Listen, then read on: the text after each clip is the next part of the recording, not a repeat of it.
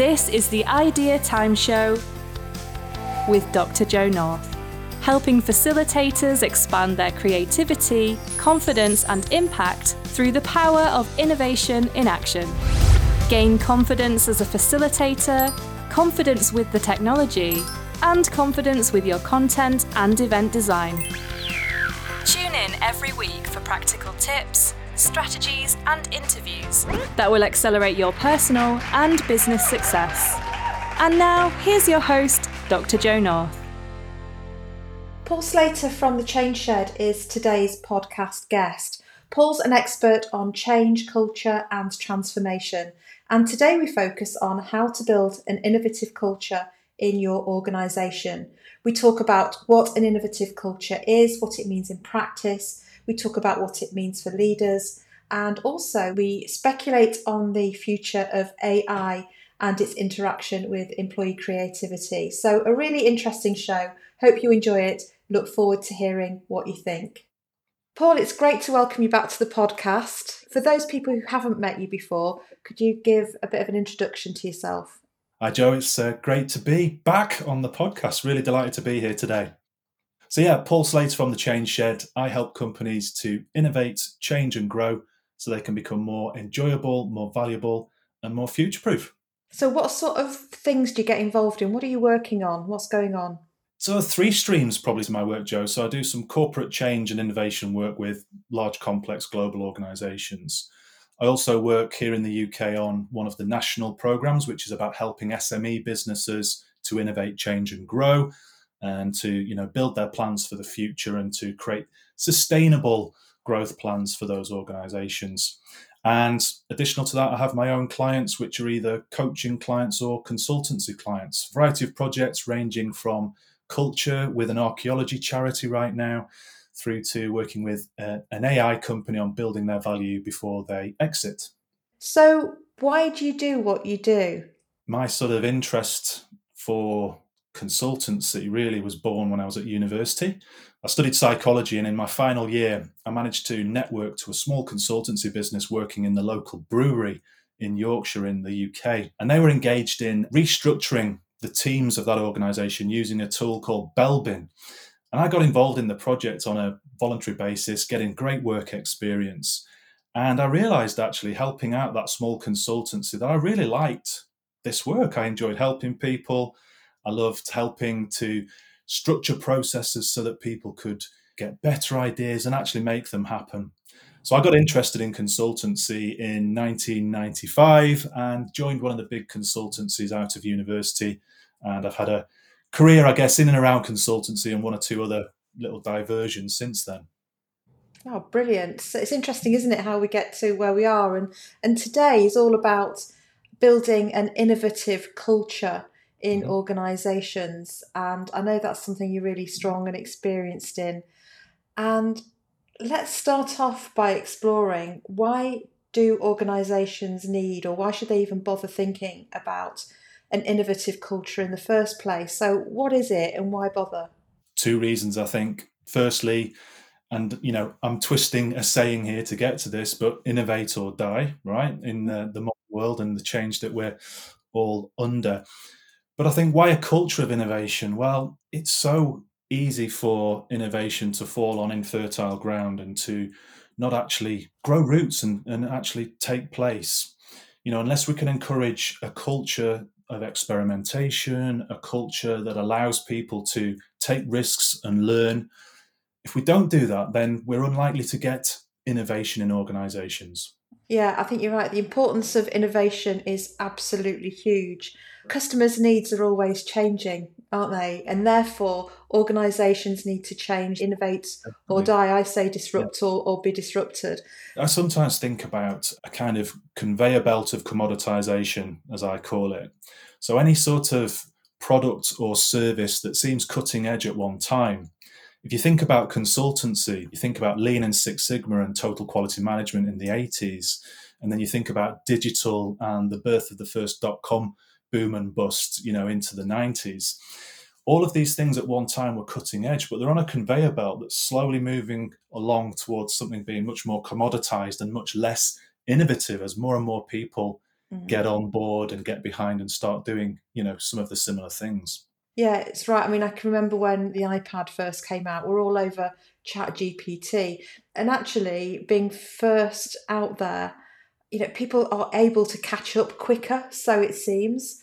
So we've got ChatGPT out there. Google have brought Bard out even faster than they might have done otherwise. Even with tools that you and I use when we're developing innovation culture and facilitating innovation sessions with organisations to get those light bulb moments. Miro, the virtual whiteboard tool, has now got an AI integration that even turns questions into code. It's just incredible, isn't it? I'm a little bit of a geek, and I absolutely love playing with these tools, but playing with them with a purpose, really to try and bring them to my clients, my coaching, my consultancy, to improve the engagement process, to get to benefits more quickly, which I think is increasingly one of those changing customer demands that you talked about earlier. Expectations are getting higher and higher for us in the world that we operate in, but also for our clients and in servicing their customers. So we've just got to constantly keep pushing and trying to stay somewhere close to the leading edge if we can. How would you define the term innovative culture? Like, what is it? Clearly, I think there's two parts to that. So there's the innovation piece, which is about making new, potentially novel, certainly valuable changes. And I think those changes exist on a scale, from perhaps more incremental or adaptive, we might say, in terms of their innovation, through to those really seismic, game-changing, big-hitting changes that can happen in innovation, big disruptive changes. So if that's the innovation side of the coin, what's the culture side of the coin? My favorite definition for culture, and take a moment to say, sort of, God rest his soul, Edgar Schein, who sadly passed away recently, great writer and thinker in the space of organizational culture. He described it as the way we do things around here. So if we take those two things and put them together, how can we, in the way we do things around here, create an environment that is fertile for ideas and experimentation, to build, test and learn, and to make those changes on that scale from adaptation through to step change at the other end? For me, it's also about tapping into that employee creativity and building the intellectual capital that the organisation has. Absolutely. To make it stand out, make it, competitive, differentiate, all of those things. It's the whole sort of innovation ecosystem, isn't it, Joe? Because, it's not just the human capital, and do people have, the skills to apply those sort of creative techniques? Is the scaffolding there in the organization in terms of the resources, the time and space to allow people to learn from experiments, to test things out, and to see, what it is that really gets traction with their market, with their customers and so on. So it's getting that whole sort of system right in order to enable innovation to live and breathe, I think. And there's leadership capability to consider in all of that. I think there's one thing leading a steady state organisation where you're maintaining the status quo, but leading an organisation that's got to keep changing, evolving, keeping people engaged, the senior management responsibility for innovation, and making sure that those leadership structures are in place and working well with internal communications and connecting in. It's about leaders getting equipped to do that, isn't it? It is. It's about them being equipped. And I think, in terms of innovation culture, it's also about how they model, so do they walk the talk? Do they put their effort into, enabling experimentation and learning? But it's also, I think, a lot about the questions that they ask. And I think this is really tied into culture quite heavily. Because when, for example, I worked with an organization who said, look, we're all about innovating to meet our customer needs and developing our service offering to really meet our customer needs. It was interesting because when you listen to the questions that senior leaders were asking, mainly they were asking their colleagues about what's the marginal gain here? What's the financial business case for this? How much money is there in this? But that seemed to be just slightly out of line somehow with them saying, we want this culture of customer first in terms of our product and service innovation. And great leaders are also open to the answers as well and receptive to the answers, because by asking great questions and doing that in the right way, sometimes some of the answers might make us feel ouch, I think particularly when it comes from the multi-generational aspect that we have in organisations right now. That diversity just typically breeds, better quality ideas, I think, because we're just testing things through different lenses and different angles. And if we're all exactly the same, then we'd be much more likely to come out with a very narrow set of ideas. We often talk about diverge and then converge, creative processes and then funneling in. You won't get that sort of divergence without that diversity in the first place. And it's diversity across the whole spectrum of neurodiversity, thinking styles, background, experience, disciplinary expertise, the whole, multidisciplinary is really important. So I think we've, hopefully set the scene for what is an innovative culture. And it all sounds great. So how on earth do we create this? And I see startups with some really funky approaches, and they can recruit from scratch, and they can build something which aligns to a vision. It can be more challenging for a long-established organisation that hasn't been used to this level of innovative thinking and, creative engagement. So both for a startup and then for an established organisation, what would the step-by-step processes be to building an innovative culture for leaders? I think you already touched on one aspect in your introduction there. I think it's really important that we've got reasonable clarity around vision. Where are we going here? So, if we're trying to put satellites in space, you might expect our innovations typically to relate to those technologies and those applications of satellites in space. And it's about that vision to be, the premier launcher of commercial satellites around the world. So some alignment to the vision.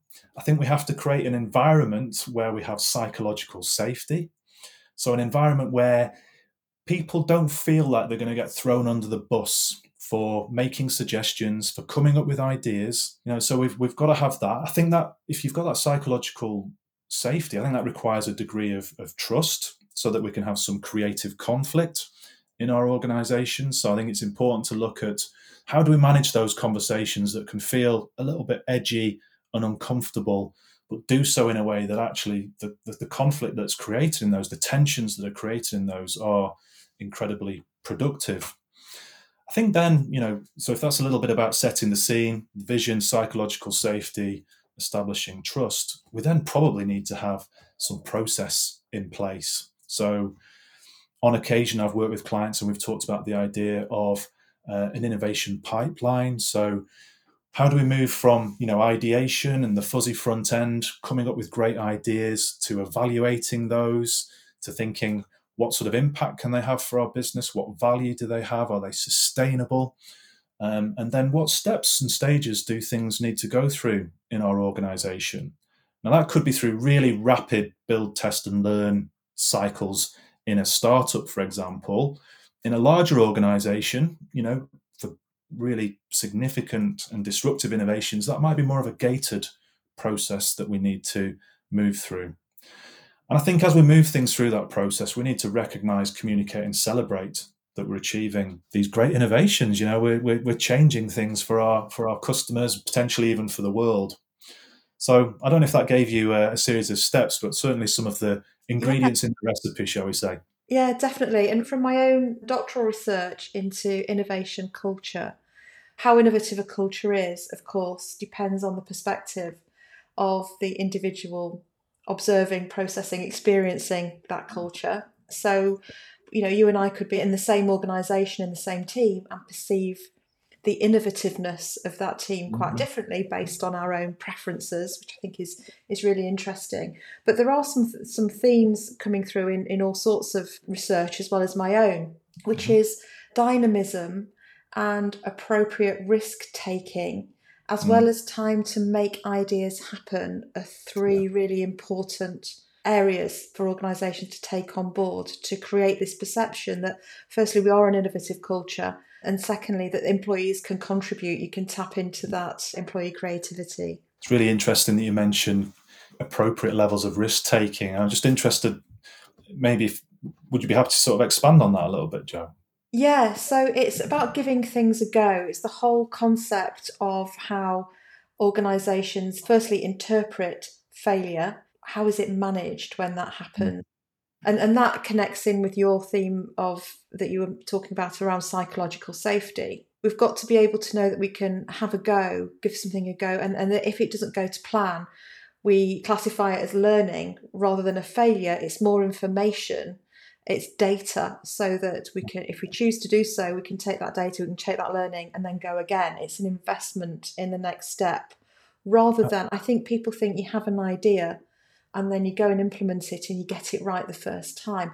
That hardly ever happens in real life. So that's sort of where I'm coming from risk and dynamism and being able to move with it. And rather than, I was talking to somebody else around innovation, and she was saying it just takes so blooming long to make simple decisions, to try small things that will cost us nothing, do no damage. How do I get these leaders to move forward on things? A big part of that, and this is probably coming back to classic change management, what's in it for them, what's in it for the business, but what's in it for them personally? How does it help their agenda? How does it help them to achieve their objectives in the organization?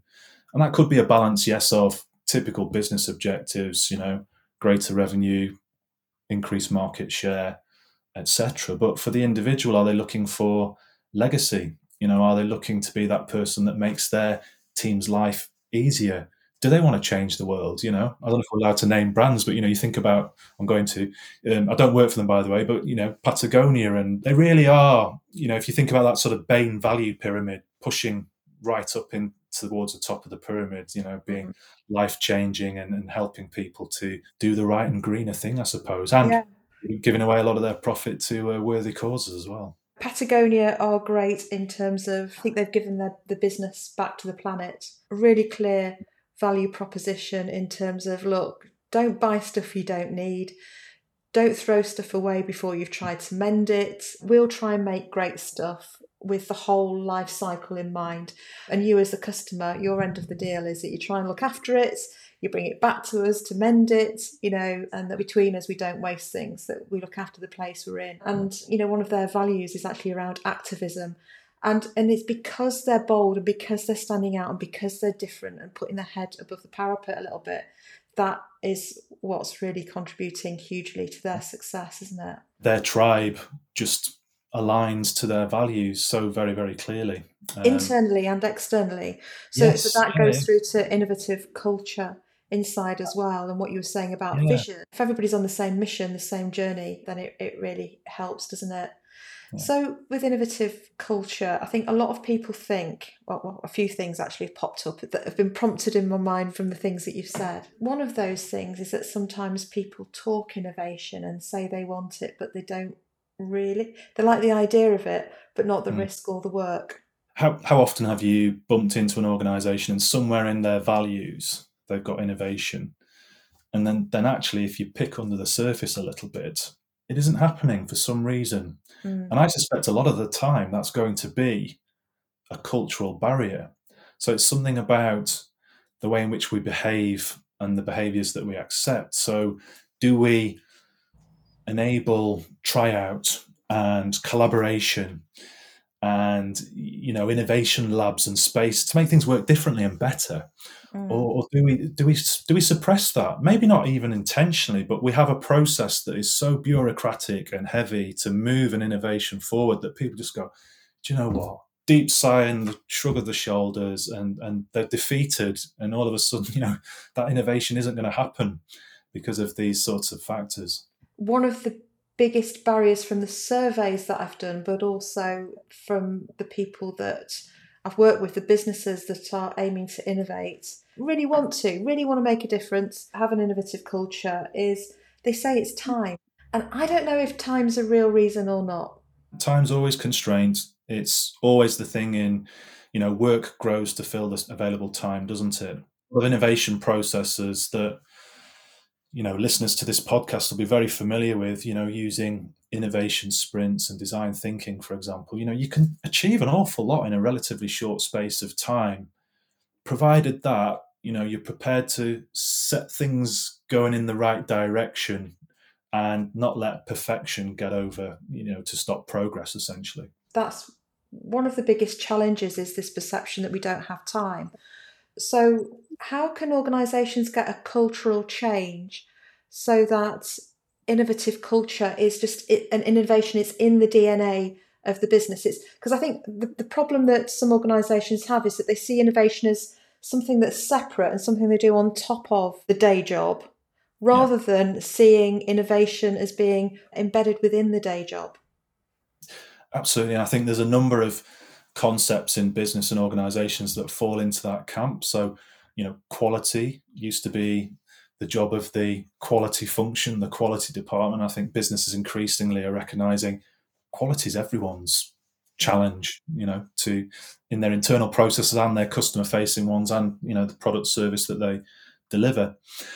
I don't think there's one silver bullet here, but for example, I think the first time that someone puts their head above the parapet and offers an idea, a change, something that could become and blossom into an innovation, if they're encouraged and nurtured at that point, they're 100% more likely to continue to innovate. If at that point, they get sort of cut off below the knees, it's stamped down, or in some way they're made to think, that was a silly idea or a silly challenge. That for me is just a cultural cycle that will suppress innovation, and it will never be able to grow at the heart of the culture of the organization. So we allow things to breathe, and we're curious. I think we're curious to say, yeah, okay, that's interesting. What if? And ask questions in a more appreciative inquiry style than perhaps just saying than using language that can close things down. So it's that sort of openness at the start, the first time we do things leading to things perpetuating, celebrating our innovation, connecting people to the impact that it has. I think quite often, in a manufacturing environment, they might have a role which is around a number of components in something that becomes a much bigger product. How do we help them to see that what they're doing and perhaps how they innovate in their process can have really big impacts? How do we paint a picture of both the company's future, their role in it, and the impact that we have on our customers, so that I can connect to that and see that what I do and what I innovate actually helps to achieve the vision and really helps our customers to do great things as well. It's the old sort of NASA example. It's about the person helping to keep NASA clean is helping put somebody on the moon. It's a very well-trodden story, isn't it, the NASA one? But, I see it all the time in companies that are doing this well. So manufacturing company making componentry for heavy utilities, turbines in biomass generators, for example. So stuff going into big electricity utilities, but they're making some small components of that. But they've got the pictures of those big plants and the exchanges and all of the things that effectively remind them that they're keeping the lights on here in the UK. So it's enabling them to make that connection. Little things around cost and waste, for example. I saw in one organisation where they were trying to help people to understand, look, if we waste this much product in our process because, we haven't really been careful enough about right first time, then that's going to be the equivalent of a nice pair of Nike, and I'm sure there's other brands available, trainers. And everyone can think of a number when they think about the trainers that they've perhaps bought for their, teenage kids or for themselves. Wasting this means you've just dropped £140, $160, $70, I guess, something along those lines. So it's visual cues and connections. I think actually if an organisation wants to start to build an innovative culture, if the leaders, maybe some leaders listening to this or managers listening to this are thinking, we could really do with being a lot more innovative. I feel like all the ideas come from me. And, whenever I ask for any ideas, it's the same old, same old. I think a really good place to start with that is firstly around continuous improvement, even learning from past mistakes, making those small changes, and getting people just learning to think differently is a really good way in. Yeah. And I think, it's all right saying, well, I want everybody to be more innovative. Come on, be more innovative. But what do you want them to be more innovative about? Give them some specific themes. Like in rail, I asked all of our 6,000 employees that we had all over the north to say, too many people are getting away without paying for their rail ticket, for their train ticket. And it's annoying the people who are paying for their train ticket. So you have this direct view of what's going on out there. You see things and know things, you know things really well. What can we do differently to reinforce that and get those people who aren't paying to either get them to pay or to catch them so that they do pay in the future or they don't travel? And when you ask specific questions like that, the number and the quality of responses that you get back is so much better, rather than just saying, let's innovate, everybody. Yeah. I totally agree. And I think, as well as having those sort of themes or pushers or asking good questions, it's sometimes also about reframing the questions as well. There's a lovely article in the Harvard Business Review, and I think it's something along the lines of, are we asking the right question? And it talks about the example, you might have heard this one, about an old but large apartment block. I think it's potentially New York, certainly somewhere in the States. And the residents of the apartment block are really quite upset because the one lift in the centre is dead slow and it takes forever to get around the building, up and down, back to their apartment and so on. So they started asking the question, how do we make the lift go faster? And they just ran into a brick wall because essentially, they couldn't get the machinery changed, they couldn't afford it, they couldn't get into the old infrastructure to do that. So they said, well, how can we ask a different question, essentially? And one of the questions that came out of that process, I believe, was, well, how can we make the wait a bit more palatable for people? So they put wall-length mirrors down the sides of the elevator on every floor. And they found that they just got less complaints because people being people just, checked out their tie or their hair or whatever it might be in the mirror, and that made the wait just that little bit easier for them. But it's productive, isn't it? Yeah, they asked a different question and got to a different solution with that. So, can we reframe the question and use ideas like, where is the problem happening? When is the problem happening? What is the magnitude of this? Who does it impact? Can we ask the anti-question sometimes? So, if we really wanted to screw this up completely, what are the 3 things that we would need to do really well to make everything really fall apart and break apart? And then reverse that to try and get ideas on what we should do. So there's lots of great techniques around reframing and sort of restructuring the question, I think, which you can embed in an innovation culture by using them, promoting them, making them easy for people to access. People have a day job, they're not sort of constantly thinking about different tools and techniques like using a crazy 8 or something else to innovate. But if we can educate and enable that through, point of need, easy to find, and maybe having some champions and individuals who can help the innovation process in organizations, then that's another thing that can just help anchor innovation in the culture, I think. And some of those examples there, I hadn't heard of the example of the elevator and the waiting time before, so that's a really good one. It reminded me in a different way of an example I heard Steve Radar talk about at an event I ran. So he's the collaboration director for NASA. So he was talking about potato crisps or chips, when they've been fried and they're being dried off and they're really thin and fragile, thin slices of potato, cooked and crispy. And the process of removing excess oil. And how that was done is they're on vibrating plates to shake the oil off. And of course, it's a fragile product. So a lot of the product was getting broken and wasted.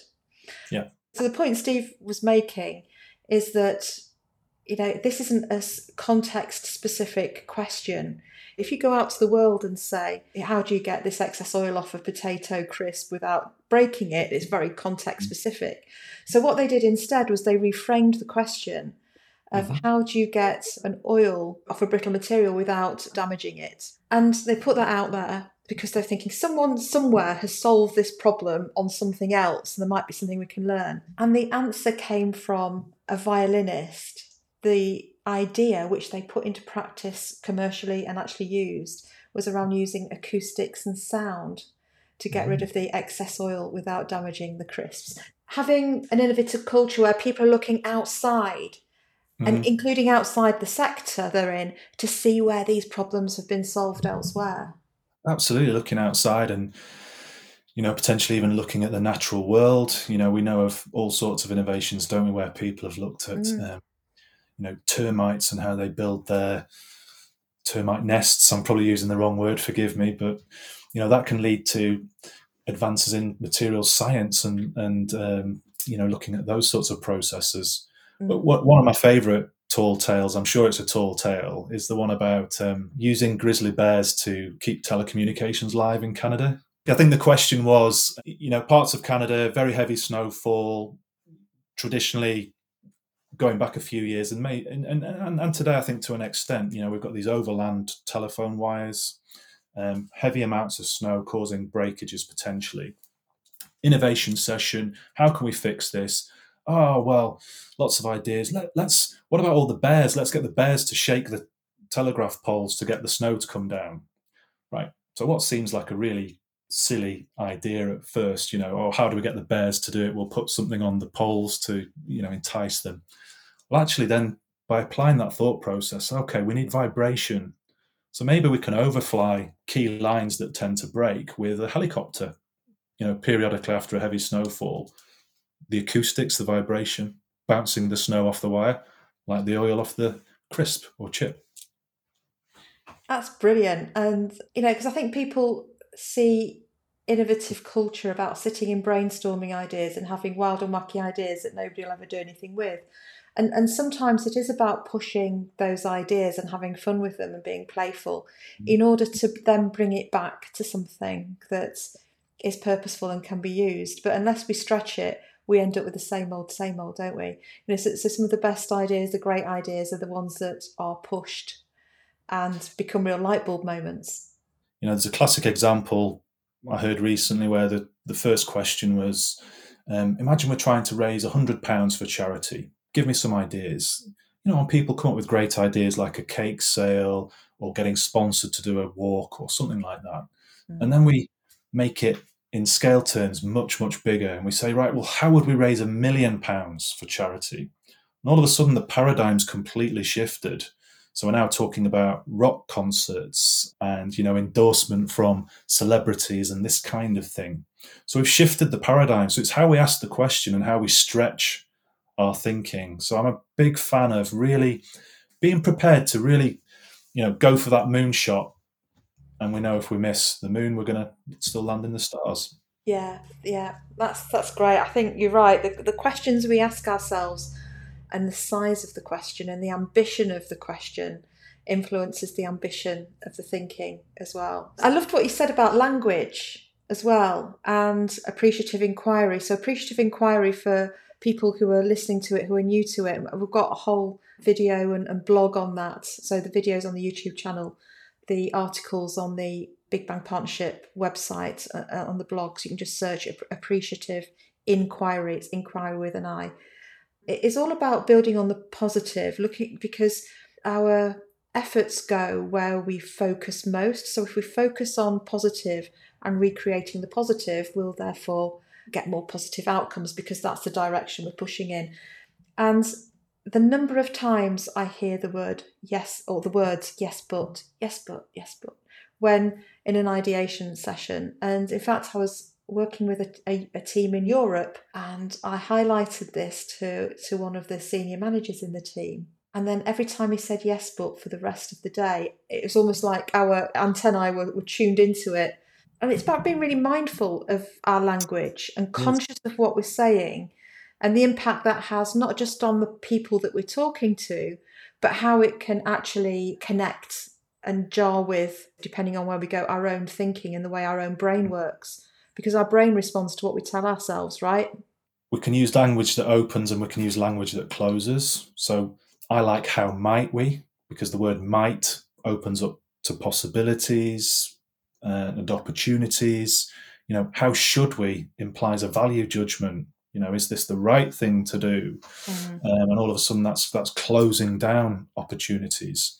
And I think these are cultural issues, aren't they, Joe? Because it's the way we do things around here. It's the way we talk around here. It's the way we feedback constructively, hopefully, to each other when we see people yes-butting and closing down rather than yes-anding and opening up. Yeah, I was able to do that because it's in a specific learning environment where that's what we were there to do, was to help build a culture and lead a culture that is more innovative and more inclusive and more engaging to develop those ideas. But and I've just buttered then. So it's we all say these things, we all do these things. I think I'm probably saying it because we're talking about it. It's so natural, isn't it? As you say, being mindful, being conscious, and perhaps not letting that sort of stop the progress that we can make when we're sharing ideas. What are some of the biggest success stories that you have directly been involved with in your consultancy practice? I think that really depends on how you sort of judge success, Joe. So, in my time, I've been involved in perhaps some of the biggest, world firsts. A world first in terms of frontline culture change and training within a governmental department in the UK. A world first in terms of digital within the NHS.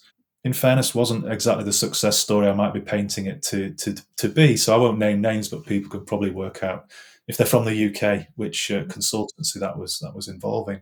I've worked recently with a charity. They work in the world of history and historical preservation and the environment. And that work was really around establishing with them, what are the behaviours that we want to see in our organisation as we move into the future. Part of that was certainly around innovation in terms of their member offer, which is something that charities are continuously having to think about. But really, the focus was more on the sort of culture behaviour side, which led us into talking about how do we actually stitch culture and behaviour together with performance, and how we support performance and how we support development in our organisations. And we allowed, I guess, that process to evolve. And the feedback at the end, we just closed the project a couple of weeks back, and the feedback was, this has been transformational. It's so different and so much better to what we used to do in the past. So that's one that I feel particularly proud of. Yeah, that's fantastic. We mentioned ChatGPT earlier. So, how do you think AI is going to impact how organisations work, and what does that mean for innovative culture?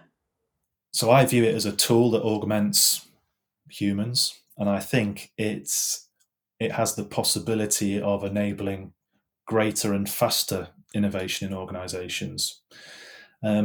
Simple examples. So I guess there's places where we can sink our time that can now be accelerated by using AI, giving us more time and space to innovate. So what sort of things can AI help us do to free us up to do other things? What in the world of work? So one of my clients, for example, is selling their AI solution to asset managers so that asset managers can operate with precision at scale. What does that mean? Once upon a time, if they were managing, say, 50 assets, 50 companies, and they were looking into the details and the risks around those companies, that was really as much as they could manage. With AI looking at global sentiment, potential risk, and, millions of key financials almost instantaneously, they can scale that to actually operate at a much higher level. So 500 companies, say, rather than 50. So they've 10x, to use the trendy phrase, their capability in terms of how much work they can do. So I just wonder if, particularly in service industries, for example, we can 10x our output so we can serve more customers in a better way, but in a way that's still very much augmented by the AI and controlled by the human in that process. I think that's great. And what I would add to that is that on the way, it's important to ensure that the AI is appropriate. So I'm thinking about things like algorithmic bias, and that the AI is informing and making decisions or informing decisions on a way that is fair, equitable, inclusive, and so on. I think because algorithms have got some sort of human, humans start this stuff, right? Yeah. And humans we have all sorts of bias. But even I was talking to somebody whose daughter had exam results in the COVID period and couldn't sit the exam, and therefore the algorithm had calculated what the final grade would be based on not just the previous work that the young person had done, and attendance and those sorts of things. So all those things were factored in. But things like the postcode and external factors that were outside of that individual, I can see that that is relevant, and I can also see that it's also potentially very unfair. The AI learns from the rules that we plug into it. Yeah. We still have a moral obligation to do the right things there, to be conscious of all of the potential cognitive biases that we have as humans, and there are many of them, hundreds, I think, potentially. What I do think is a statement of the very obvious. AI is here to stay. It's only going to become more prevalent, more integrated into business processes as we move forward. We can either view it as a tool to help create better lives and better products and services for people, or we can view it as a threat to humanity, as many famous writers and public figures have already started to alert us to. So, I think we have to be really cautious here and beware the unintended consequences. But particularly for small companies in a digital space, my belief is that unless they have ways to leverage AI and potentially even integrate AI into their product in the way that I know some of the sort of objectives and key results management systems out there are now using AI to generate objectives and key results, or KPIs. So we're seeing increasing application, and if you want to be future-proof as a small business particularly, I think then you've got to be integrated. You've got to look at how you can integrate. Especially tech companies that aren't working with AI in some way or developing AI solutions certainly need to catch up. So, I mean, to be honest, AI has been with us for a very long time. It's inbuilt into so many things that we use. I think what ChatGPT has done is it's made it accessible so people can start to see what they can do with it, rather than being on the receiving end of the bank that makes the mortgage decision based on AI, or experiencing Facebook through what Facebook choose to present to us through their AI, and so on. It's suddenly become available to all of us for free, and we can see how we can use it. And it's about taking those things and not resisting them, integrating them into a culture of innovation, creating an innovative corporate culture or innovative small business culture. And working with it, but doing it in a conscious, mindful way. Yeah. It's asking another big question of businesses, in the sense that they've had to tackle this question of social media, and do we have policies and guidelines around what people do and don't say, and how that reflects on our organisation. High profile case in the UK recently, of course, with a sports presenter making political comments through Twitter, and that sort of washing out into quite a national debate, really. So I think organisations, like they have with social media and other technologies, are going to have to think, okay, so AI is here, it's accessible. When we leverage it, how do we leverage it? Do we need to, reference that we've used ChatGPT in these things? That's interesting. I think I saw on LinkedIn recently someone had written a sort of short story, but in quite a fun way. They'd used ChatGPT to do it all, and they owned up to it and said, but, actually it's a pretty good read. I follow someone who helps authors get successful with their books, and he'd got an AI book cover that AI had designed. Who knows where it will go? I'm sure it will just keep evolving at pace. As organisations, everybody needs to be ready for that and think about how they can use it and do so in the right way. Paul, this has been absolutely amazing, as always. I mean, I think we could talk for hours. Where can people find you and connect with you? I'm sure listening in, there'll be people who want to sort of explore some of these themes a bit more with you. So where do you hang out? Probably the easiest way to get hold of me, given time zone differences and everything else, is just via my email address. So that's paul@thechangeshed.com.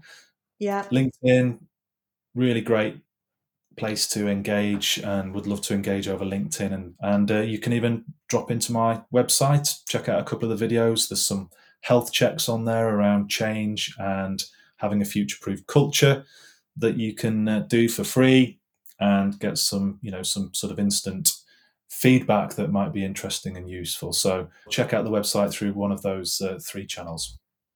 Paul, as always, it's been amazing talking to you and some really good food for thought and tips as well. So thank you very, very much indeed. Thanks for having me. Thank you for tuning in to the Idea Time Show, brought to you by Dr. Joe North. Don't forget to subscribe to our channel and access more completely free resources at bigbangpartnership.co.uk/resources. We'll see you next time.